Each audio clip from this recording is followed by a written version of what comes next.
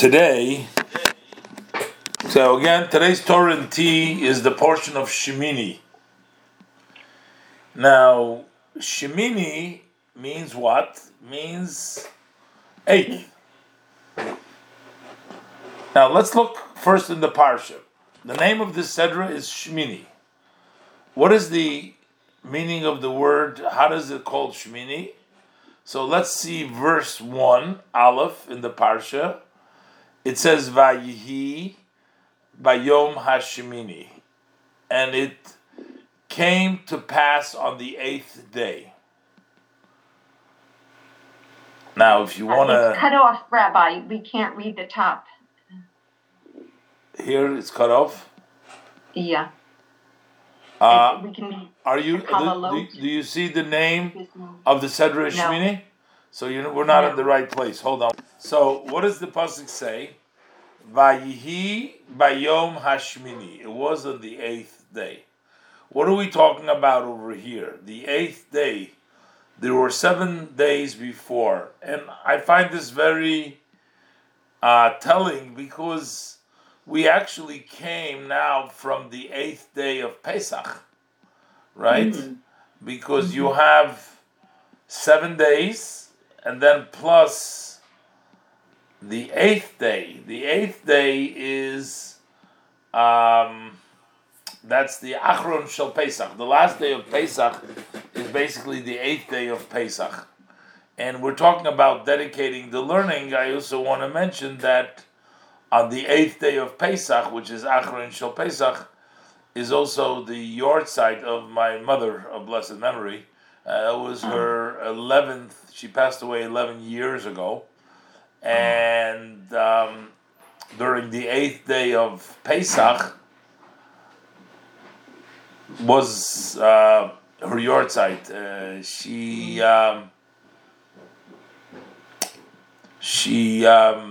lit the candles on the night of the 8th day of Pesach, and she went to sleep, and then she never got up in the morning.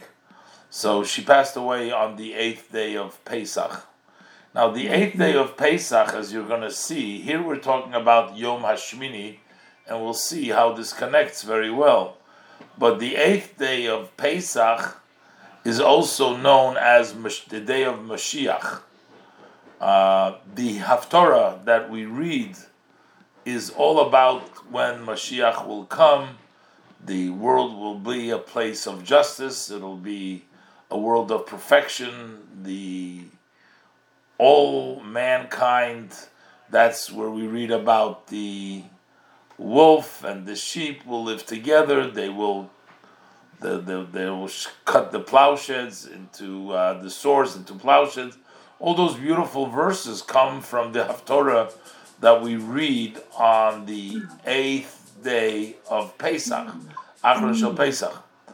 And I find it very interesting because, as you know, the Rebbe, one of the big things that he tried to bring into the world and have the people recognize is to anticipate the coming of Mashiach. This was one of the things that the Rebbe pushed very hard. Matter of fact, there was a talk that the Rebbe gave,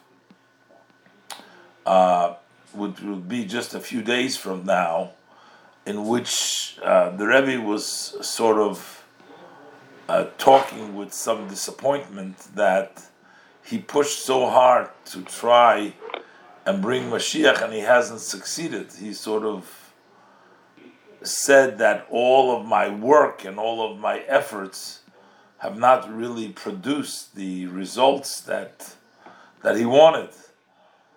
And the Rebbe sort of said that now he's giving it over to the Hasidim, to the people, to the followers, that they should try and do what they are able to in order to bring Mashiach.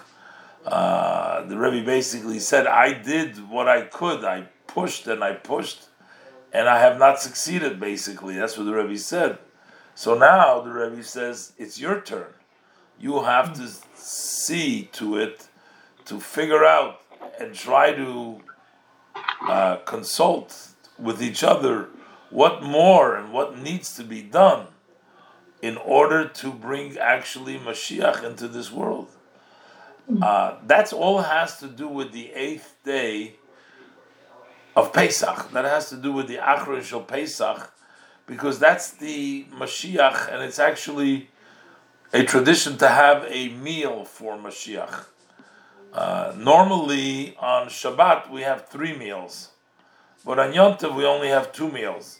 I mean, we could have as many meals as you want. We're talking about mandatory on Yom Tov. There's only 2 meals, but when it comes to Pesach, on the last day of Pesach we have a 3rd meal, and that meal we call the Sudas Mashiach, the meal of Mashiach. And I find it very telling that my mother of blessed memory, she went through a lot. She went through a whole lot. They were in the former Soviet Union, and that was when Stalin, after the revolution. But then later on, when Stalin came to power, it became intolerable for all citizens, but especially for the Jewish people that were religious. They were really having a very difficult time, and yet, which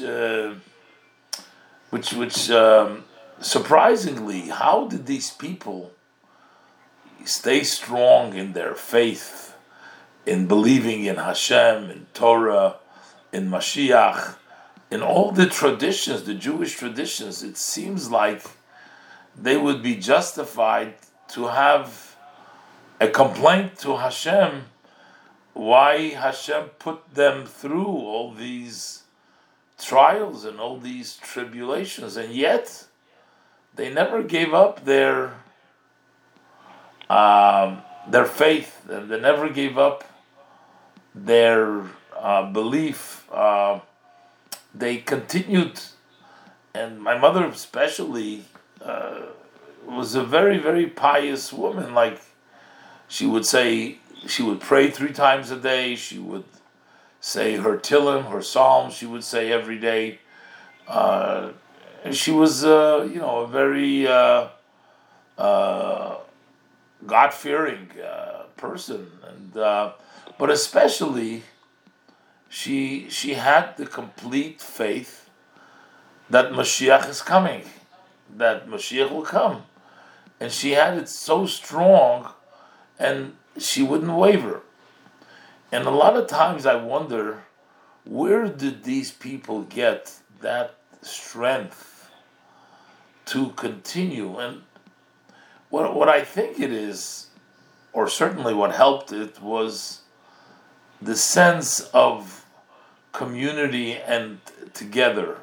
When they lived in the group that they lived with the other Hasidim, with the other Jewish people, they lived with a full heart of love for each other. They really cared about each other.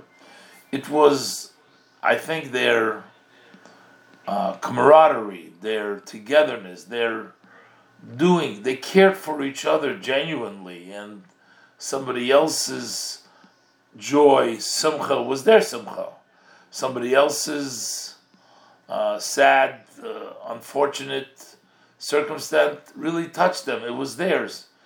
It was a sense, I think, of community that stabilized them, they were able to, notwithstanding their personal challenges, but they drew strength from each other. They sort of held on to each other, and that's how they came out fully believing and religious and doing what all together, because there was that sense of community. Especially, my mother grew up in a little town in Ukraine, which is called Karlevitz. That's the name of it. Her great grandfather was the rabbi of that city. He was a world renowned scholar and he was the rabbi of the city. He was an author of many, many seforim, many books, and they lived in that community. But in the community, they were all together. There was whatever the families that lived there, the Jewish community. They were like one family. It was like a kibbutz or something like that. And that gave them the strength.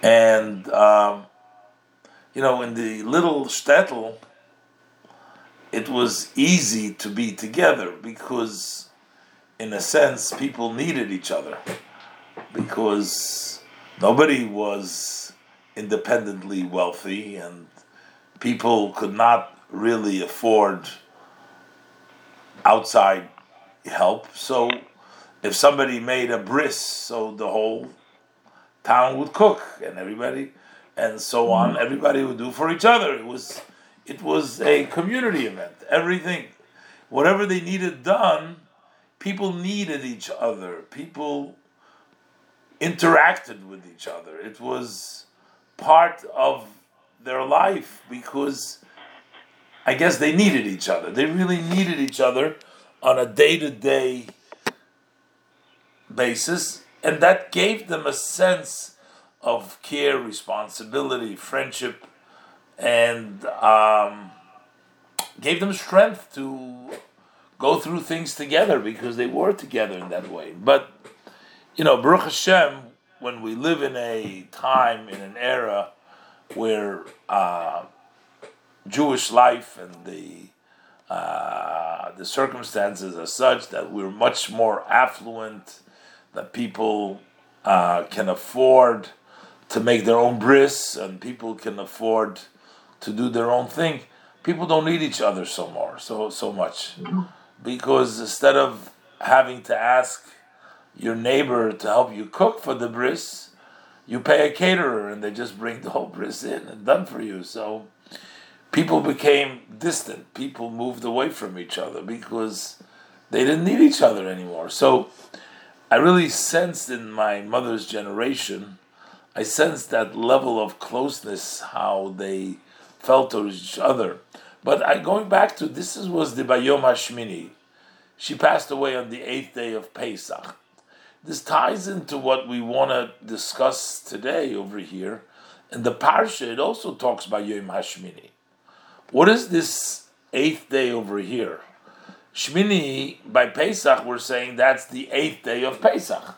Because you have, first come the first 7 days of Pesach, and then comes the 8th day of Pesach. But what is the Yom HaShmini talking about over here? Over here, we're talking about the inauguration of the temple. In the previous Parsha, in the section of Tzav, the previous Sedra, over there we talk about the 7 days before the 8th day. We talk about the 7 days of inauguration. Those were the days that Moshe Rabbeinu was training the Kohanim, which is Aaron and his sons, how to do the work in the temple. So here the pasuk says, and then finally, when it came on the 8th day, after 7 days of training, Vayihi Bayom Hashmini, and it was on the 8th day. So Moshe calls to Aaron and his sons and to the elders of Israel. Okay, that's why it's called Shemini. But if you just look at the heading of the Parsha, if somebody asks you, what's this week's Parsha? What's the answer? Shmini. Shmini. You don't say it's Shmini of inauguration. You just say Shmini. Shmini means 8th.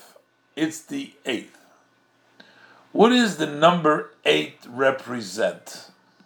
So we're going to talk a little bit about what does the number 8 represent.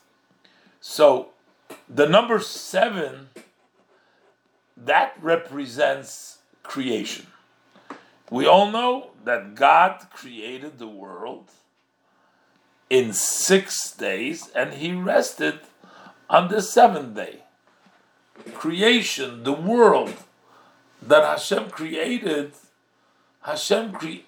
a world which is within nature. The world runs and behaves in a natural way.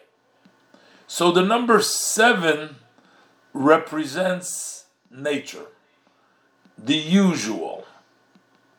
The number 8 represents one above nature, which is the level which is beyond the limitation of the nature.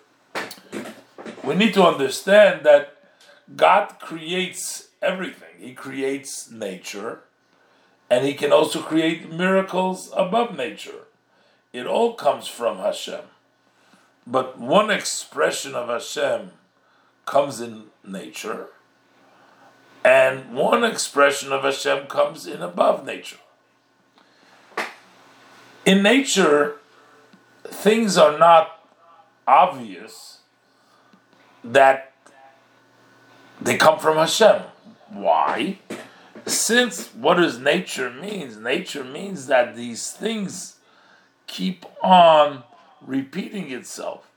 So if you don't look closely and you don't figure out, you may think, well, the world is running in a natural way. It's its natural course going, and you don't see that Hashem is actually the one that is orchestrating, that He is the one that is leading and doing everything that's going on in the world.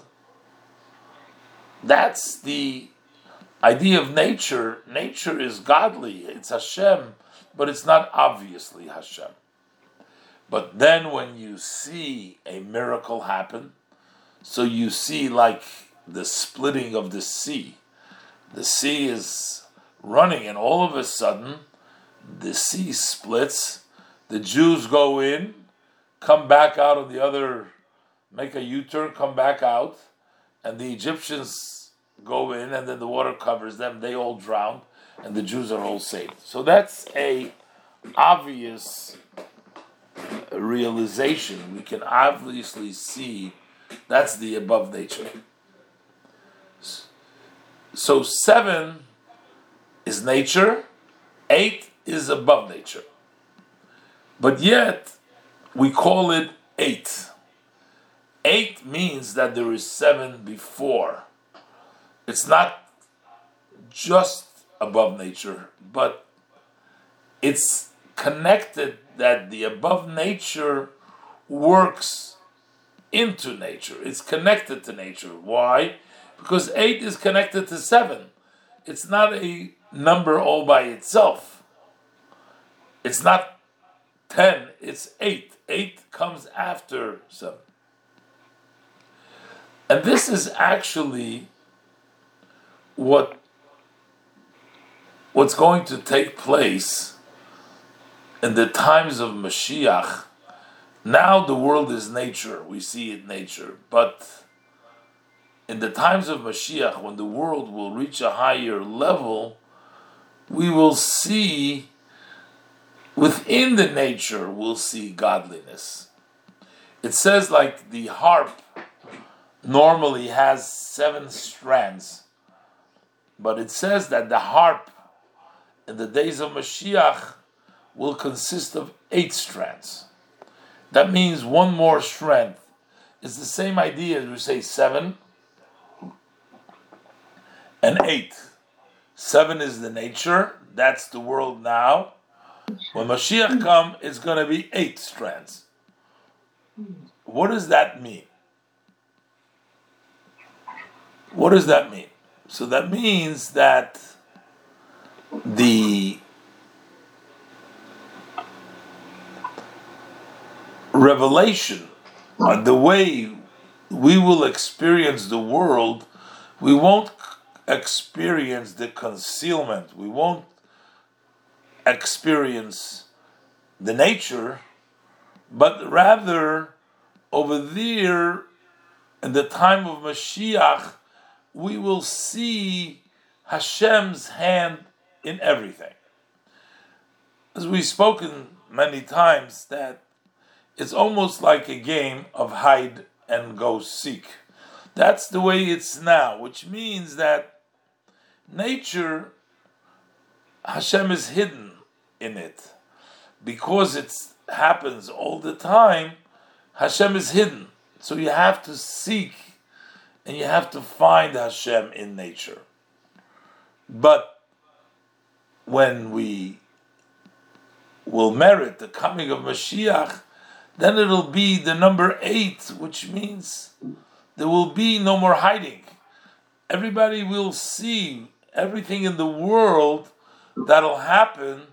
We will be able to tell and say, well, this comes from Hashem. It's not going to be hiding and seeking, but rather it's going to be openly Hashem. Now, how is this going to be openly Hashem? It's not like nature is going to go away and it's going to be miraculous. So the manna is going to fall down from the heaven and we're going to experience miracles all the time. No. But what it means is that within our regular daily life, we won't have to struggle to find Hashem. In our regular daily life, can you imagine if today if we can understand why things are happening and we see natural things, if we can rational explanation, if we can see that Hashem runs the world, everything is happening according to a plan that we can perceive, then we would all follow Hashem. There would be no question because everything would be open. But because it's nature, because it's hidden, so now we're not sure. So we have challenges. We have people, God forbid, getting sick. We have people that we don't understand, suffering. And we don't understand why they're suffering. So it looks like nature, arbitrarily, somebody, it's not like that there is a system in place and there is an accounting and a reason and a rationale. So that's the confusion if you just leave it to nature. But imagine if you had the vision and the understanding to comprehend and see, look, this is why Hashem is doing this and this is why Hashem is doing that. If you can see behind the curtain and you can see Hashem's hand, then there would be very easy. That's going to happen. In the time of Mashiach, we're going to see things much more clearly. What now is confusing, it's blocked. Our vision isn't clear, and we hesitate and we question and we aren't sure, and we have all different kinds of issues that we have to deal with. It is all because we're living in the time of nature.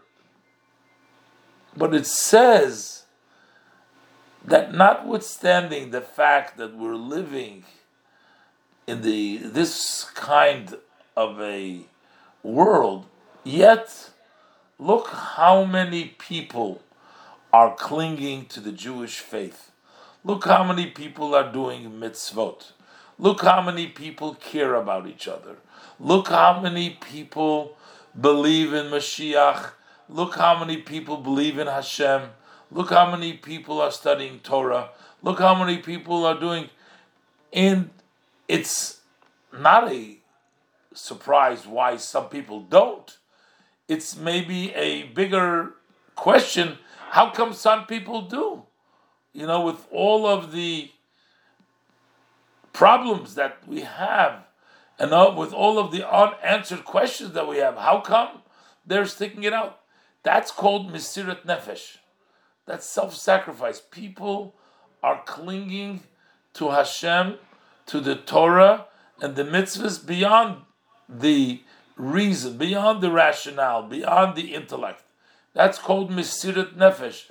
a devotion to Hashem, which is very deeply rooted. It is that devotion to Hashem during the time of challenges. You see, when things go well for you and things are good, and then you choose to be helpful to someone else, that's not such a big deal. If you choose to share and with your somebody who is less fortunate, you share finances with them, you help them out financially, or if you share with someone when you feel very good about yourself, you feel very strong, and you feel empowered, and then you feel that you want to help somebody, you want to do something you want to be kind to them, you want to say a good word to them, you want to uplift them, you want to do something good for them. When you're feeling good, that's easy. The question is when things are not so easy for you, when you're not feeling so well, you happen to be down yourself, you happen to be depressed, you happen to be in a bad mood, you happen to be dealing with your own trauma, with your own pain, with your own disappointments in life in various different areas. How can you at that point find in your heart, in your mind, to be there for another person, to encourage and help them? That's the difficult part. So in the time of Galut, when we are dark and when we don't see and when we are blocked, we don't see Hashem, over there it takes a deeper self-sacrifice and dedication to stay connected to Hashem. It is that specific Mesirat Nefesh, that self-sacrifice, which merits us the great light that will come with Mashiach, that things will be open. Because ultimately, the purpose of the Galut, the purpose of the hardships, the purpose of the challenges is not for the challenge, is for us to go beyond and not allow for those challenges to put us down, not allow for those difficulties to make us into selfish people that we're only going to think about ourselves. I don't have enough of myself. How could I think about another person when I am hurting myself? No. If you have Mesirat Nefesh, that means even when you are having hard times, even when you're challenged, your own faith is challenged, and yet you stand strong and you find it within yourself, the Mesirat Nefesh, to not only strengthen yourself, but strengthen your neighbor, strengthen your acquaintance, be there for other people.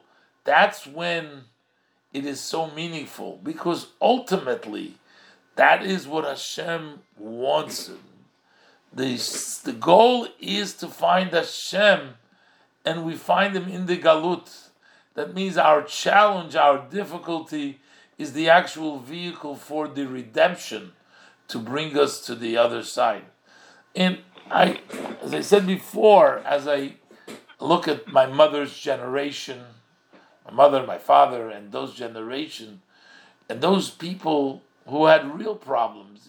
Everybody thinks that they have real problems, and it may be true, but everything is relative.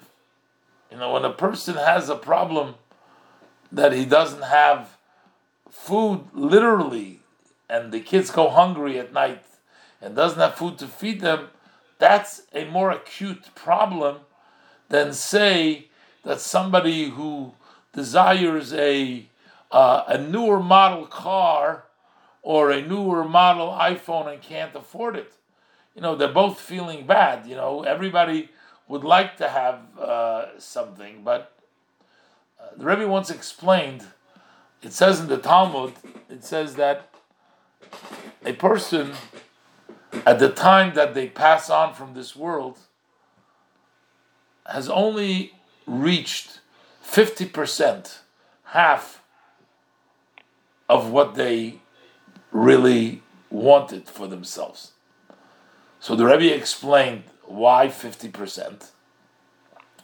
So the Rebbe says that this comes very simple, because the Talmud says one who has $200 wants $400.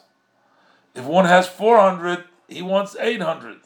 And if he has 800, he wants 60. In other words, basically, a person always wants double what he has. So it turns out it doesn't matter how much you have. Much as you have, when you're going to be passing from this world, you're still going to be only 50% where you are. You're only going to be 50% because you're always going to want double.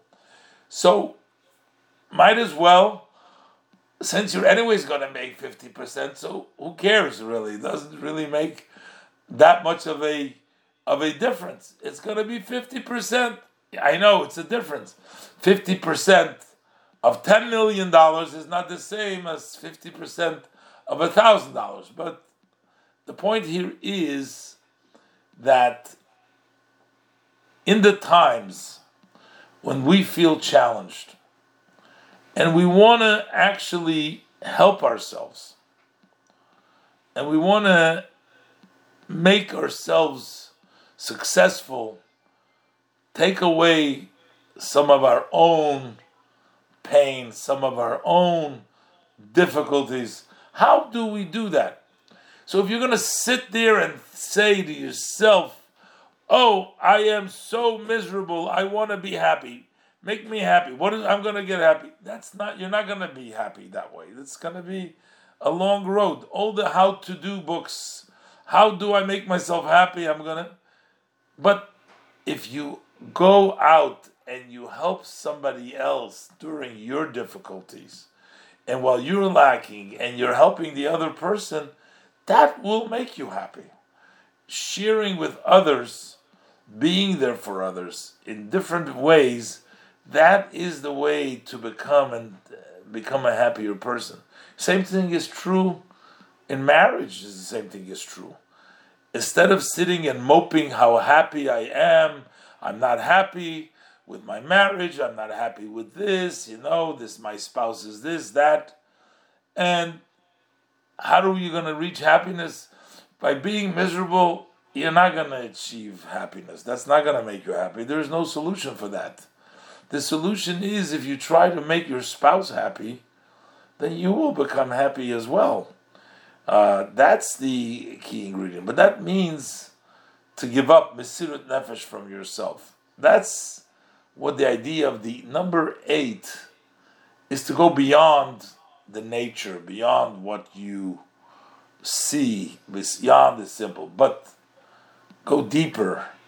We merit the number 8 when we sort of prepare ourselves not to get caught up just by what we see, but to dig deeper and to go and be able to reach higher levels. Talking about this, I mentioned also it's the Rebbitz's birthday, but we talked about miracles and talking about difficulties, and everything is relative. I mean, we have to realize that as difficulties, and again, I'm not downplaying anybody's difficulty. We do have difficulties, but again, if you measure it next to, so my father-in-law with about 11 people, how did they survive the wars of the Germans, Yamach Shimon? How did they survive?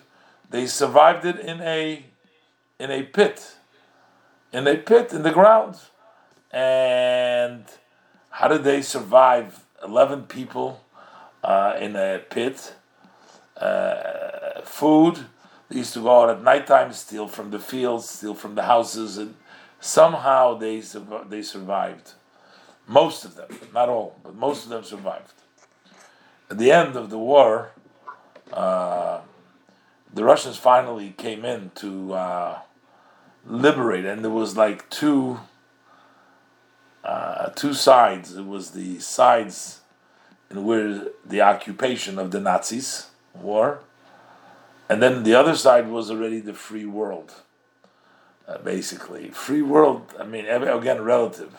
It was the Russians over there, but at least the Russians weren't murdering the Jews at the time when the Nazis were.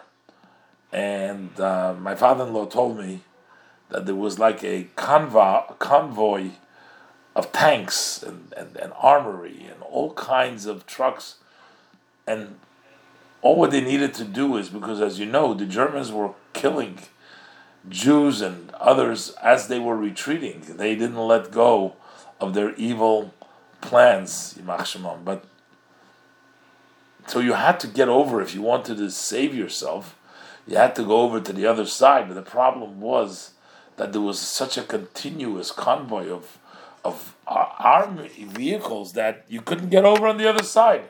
What was he going to do? And he says, and all of a sudden, like Kriyas Yamsuf, like the splitting of the sea, there was just this one moment where all the traffic stopped, enough time for them to cross over to the other side, and then it resumed again. And that was like their own Kriyas Yamsuf over there.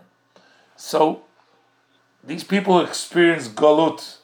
They experienced the number 7, but then eventually, they came to the number 8. The number 8 was the level of freedom. To them, it was like the times of Mashiach, because, again, everything is relative. The suffering and the inhumane treatment that they had experienced, for them, this was sort of leaving, and like leaving Mitzrayim in those days was the Zman Cherutenu. So, I think also, amidst Hashem, God willing, when we get rid of this corona, and hopefully sooner than later, it'll be also our own Zman Cherutenu, will be the time of redemption. Get out of this. Get us out of the masks, get us out of the different things. I'm not sure how fast that's going to happen, but in any event, that's the hope. Anyways, okay, so that's one. Anybody want to say something about it quickly? Yeah. So, I was thinking how we were saying 7 days is part of nature, but really Shabbat is a space and time that's quite out of the ordinary, that we create. Yeah, but Shabbat, that's true, but Shabbat is still considered part of the cycle. That's why it's part of the 7-day cycle, this is based on a commentary known as the Klei Yakar, who comes up with this idea. So even though Shabbat is holy within the 7 days itself, but it's a unit, it's the 7. It's the 7. Same thing is like you have in the Shemitah, you have the 7th year, it's a Shemitah year, it's still part of the cycle. And then the 15th year becomes the Kodesh, 7 times 7. Yeah, go ahead. Yeah, were the tanks Russian tanks, or were they Nazi? It must have been the Russian tanks. No, these were Russian tanks, but they were rushing to the front, but it was still very dangerous where they were, and they needed to go. I believe that was the case. All right, let's quickly do a few more minutes. We have over here. We have another section in this story. There was a very unfortunate incident that took place during that joyous and festive time. I won't burden you read you the whole piece, but basically, during that festive time, 2 sons of Aaron, their name was Nadav Avihu. They were the older sons of Aaron.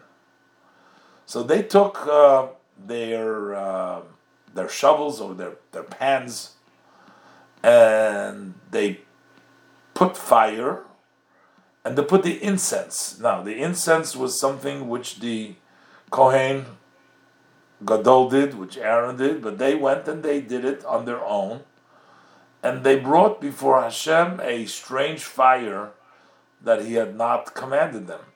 Now, this is a lot to explain this parsha. I'm not going into explain. We'll explain one point over here. So what happened? Unfortunately, a tragedy took place. So a fire comes out from before Hashem, it consumes them, and they die before Hashem. So then Moshe calls Mishael and El Tzafan. And these two were the children of Uziel, who's Aaron's uncle. So there were four brothers: Amram, Yitzhar, Hebron, and Uziel. Those four brothers. So we know that Amram had Moshe and Aaron. They were Amram's children. And this Mishol and Tzafan were Uziel's children. So basically, Mishol and Tzafan were first cousins with Moshe and Aaron and Miriam. Because Moshe, Aaron, and Miriam were Amram's children, Mishol and Tzafan were Uziel's children. Uziel and Amram were brothers. Okay? And he tells them, come close, take your brothers out from the Mishkan, because they came to the Mizbeach. They were there by the Mizbeach. Take him away and take him outside of the camp. And he told them, take him away. Don't interfere with the joy that's going on over here. Wasn't it the nephews? Wasn't it their nephews? If they were Moshe's cousins, wasn't the kids their nephews? Their kids were not their nephews, they were their first cousins, one was removed. It was Moses' first cousins, right?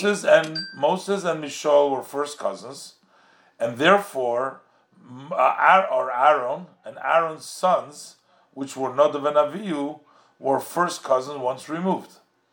Right, okay. First cousin once removed, okay? First and second cousins.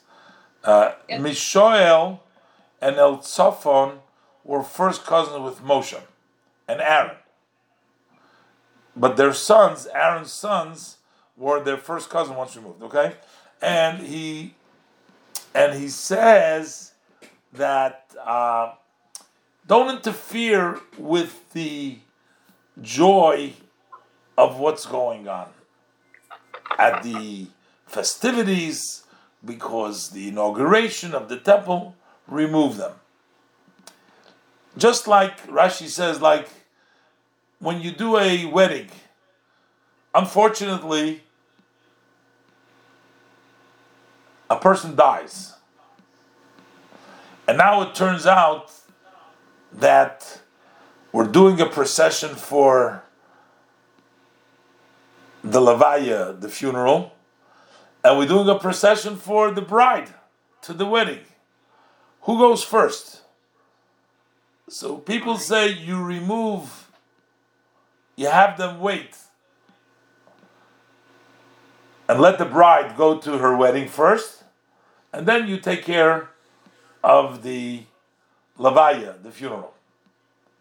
And this was such a case also, like saying, remove them from there. So the Rebbe has a whole lengthy discussion over here, which I'm not going to go into now, the whole discussion. But the way the Rebbe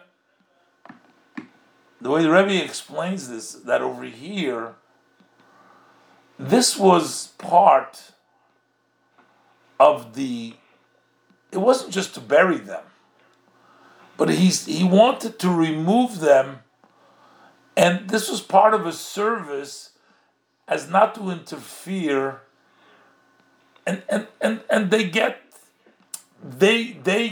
a lot of credit, Mishol and El Tzafan, for doing sort of a service by removing them and not interfering with the joy that's going on. Now, why did Moshe have to call Mishol and El Tzafan, who were Levim, who were Levites themselves? Why didn't he not call just, call the Chevra Kadisha, call the Stanetskis, call the chapel, let them take him out. Why did he specifically emphasize, you take your brothers? Because this wasn't just taking them to bury, this was helping the Mishkan by removing them. This was part of the service of keeping the Mishkan clean also. Briefly, the world, we make a Mishkan. We make a Mishkan, we make the world a dwelling place for Hashem. In order to make the dwelling place a place for Hashem, we have to first of all keep it clean. We got to remove the dirt, and then we got to bring in nice furnishing. So there is surmeira, to stay away from bad, which means we can't do negative things, and then we got to do good things. Those are the positive to bring into the Mishkan. Sometimes people, comes Pesach, right? People says, I'm only doing the cooking, right? But who's going to take out the garbage? If you peel all the apples, you peel all the potatoes, that's part of the work. Sometimes a person might think to himself, he say, I'm only doing the important work, which means I'm being the chef, and I'm going to make the nice food. I'm not going to deal with cleaning the pots and removing the garbage and doing the other thing. Let somebody else do it. So, in making a dwelling place for Hashem, we have the two parts.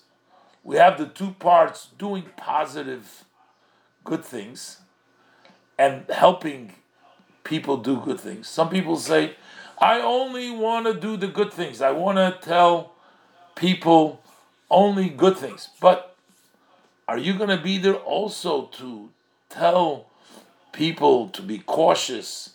Don't cross the street when the light is red. Don't. I find myself as a rabbi sometimes in shul. I like to give a nice drasha. I like to give a nice class, yes. But I don't like to tell people, you have to wear a mask or else you can't come to shul. I don't like a lot of things I don't like to tell them.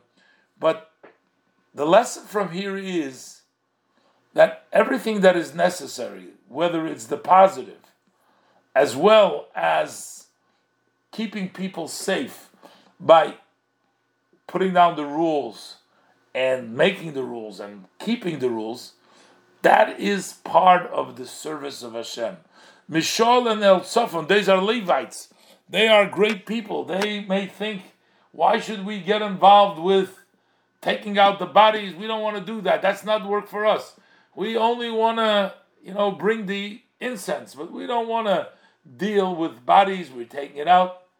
And the answer is, this becomes part of the service of Hashem. If we're trying to make this place where Hashem dwells, there is no job which is beneath us. It's all part. You can't do a half a work. You need to do the whole thing. You have to clean, and you have to make sure, you have to wash, and you have to do the right things, and only then can you spice it up and make it tasty and make it food. And everything is part of the service of Hashem. So, I want to conclude this class, and again, I want to give the bracha to the Rebbetzin that she should succeed in all that she does. She does a lot of different, she makes sure to teach children every single day. She teaches children in several places, in the Orthodox school, in the conservative school. She teaches her home. She does everything from the cooking to the peeling to the everything. I think that she does a little too much, but Hashem should give her the strength and the koach and the moach, the health. And I'm going to give over the floor to her now because I'm going to go to shul. And can I make one comment? Sure. Can I just make one comment? Sure. So what